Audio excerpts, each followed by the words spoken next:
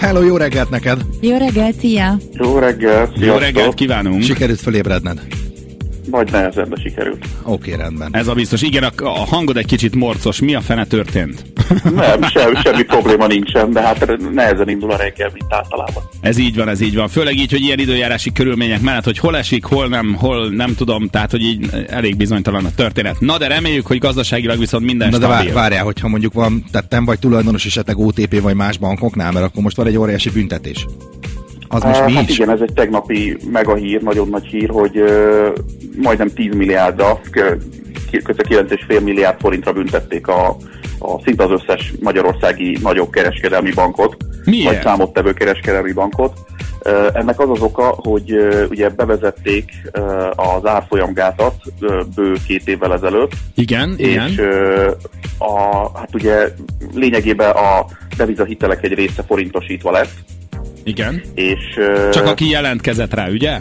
Segíts. Nem, itt a bankok hát mondhatták meg, hogy ki jelentkezett. Lényegében azok tudták ezt megoldani, akiknek azért volt egy viszonylag stabilabb vagyoni háttere. Igen. És hát ugye a forintosításhoz nyilván kellett egy másik kamatlábat nyújtani, és teljesen egyszerre, ez lényegében mindenkinek feltűnt, aki a piacon volt, teljesen egyszerre a bankok elkezdték az ezzel kapcsolatos forinthiteleiket, vagy általában forinthiteleiket a kamatait megemelni. Nem ez a kartelezés? De pontosan ez történt, tehát lényegében azt állítja a gazdasági versenyhivatal, amelyik bank eddig reagált, az ezt eddig tagadta, hogy összefogtak és együttesen megbeszélve emelték meg a kamatokat.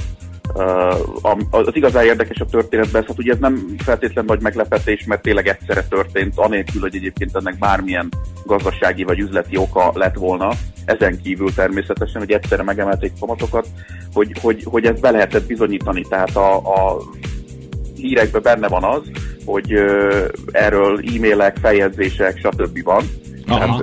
Ezeket nem, hogy leírták ezeket, hanem ezeket a gazdasági versenyhivatal munkatársai ezek szerint meg is találták, és miután megtalálták, még ezáltal be is tudták bizonyítani, hogy mi történt, és egy igen tetemes bírságot sikerült a bankrendszerre ezzel kiróni.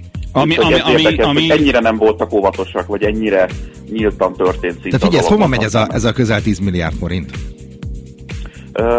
Hát ha a legjobb tudomásom szerint a költségvetést fogja... Miért nem vissza a deviza hiteleseknek? Ugye, tehát ez nem...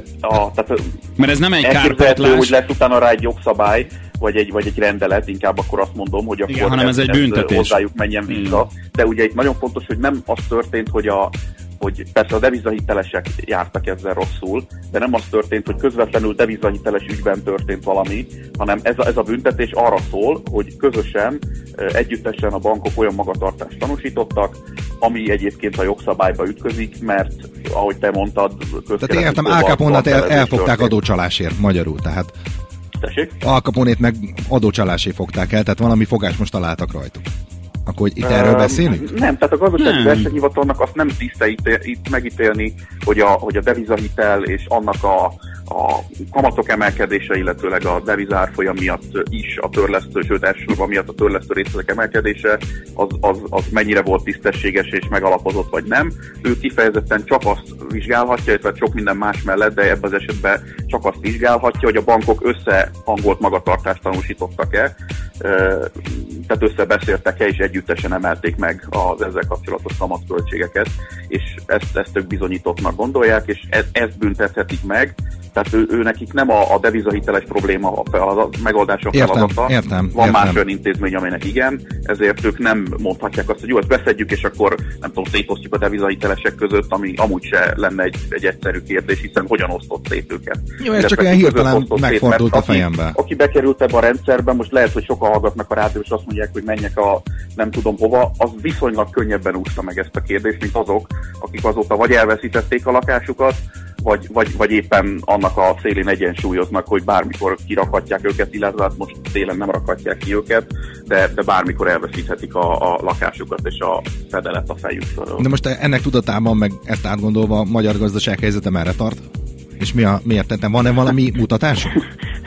igen, átvezetted. Jó, az igazság, hogy van egy ilyen szép válságunk, ami, hát ugye elvileg a recessziónak az a hivatalos megnevezés, vagy leginkább befordult, hogy 2 egymást követő negyedévben csökken a gazdaságnak a teljesítménye. Ez a recesszió?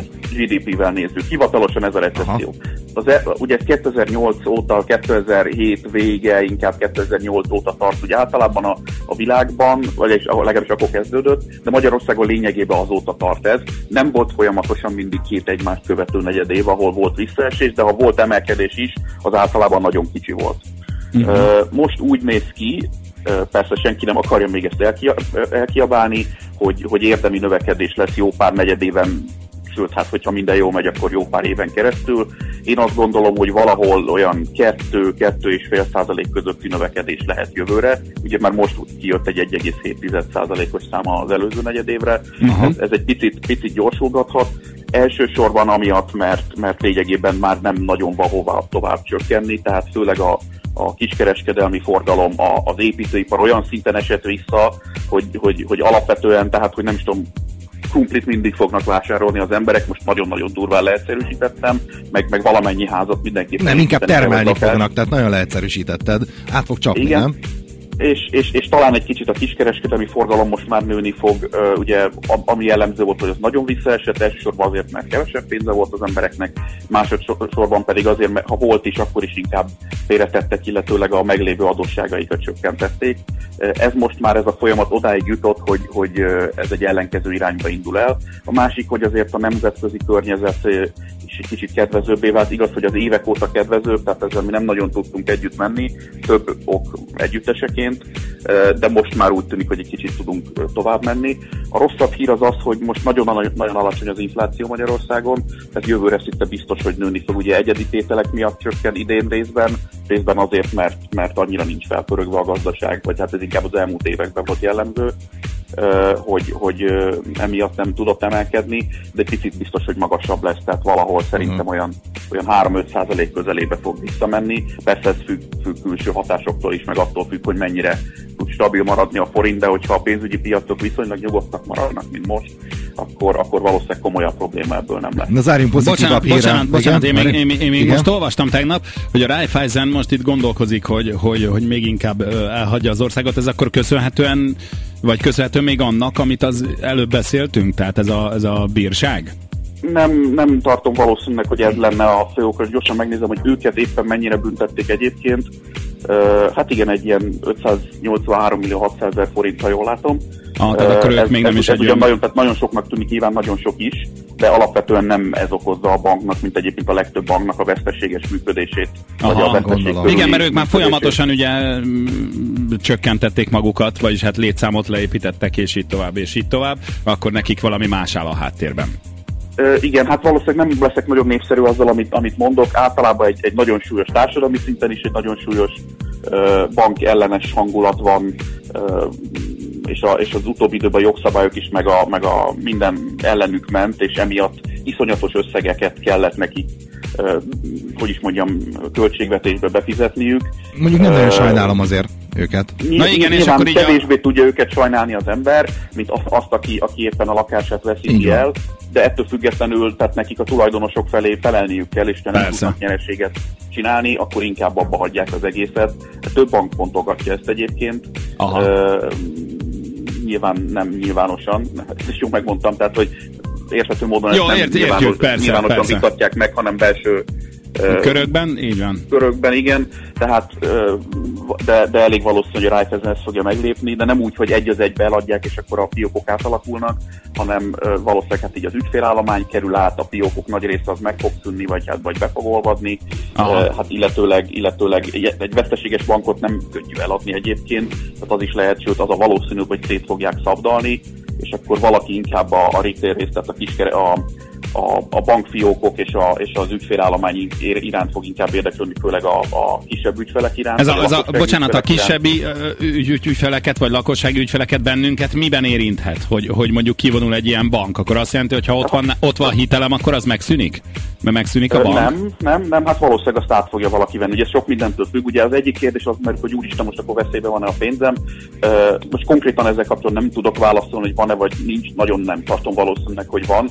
De általában azt tudom mondani, hogy attól, hogy egy bank befejezi a működést, az nem úgy működik, hogy egyszer csak kihúzzák a konnektort. Persze, nem, akkor csak csökkenti magát, csökkenti, és próbálja eladni egy részét. Folyamat, másrészt pedig ennek komoly jogszabályi körülményei vannak, hogy ez hogy teheti meg. Tehát ő nem csinálhatja azt, hogy egyik pillanatra a másikra bezárja az ajtót, hanem hogy is fogalmazunk úgy, hogy el kell számolnia minden egyes partner felé, a felügyelet felé, tehát most az MNB felé, és amint zárómérleg megtörtént, minden egyes tétel le van tisztázva, akkor adhatja el magát, vagy esetleg zárhat be. Tehát emiatt sem történhet, nem, hogy finoman szóval se valószínű, hogy történik van probléma. Tehát akkor pillanatnyilag mi most egyszerű emberek nem nagyon fogunk ebből érezni semmit.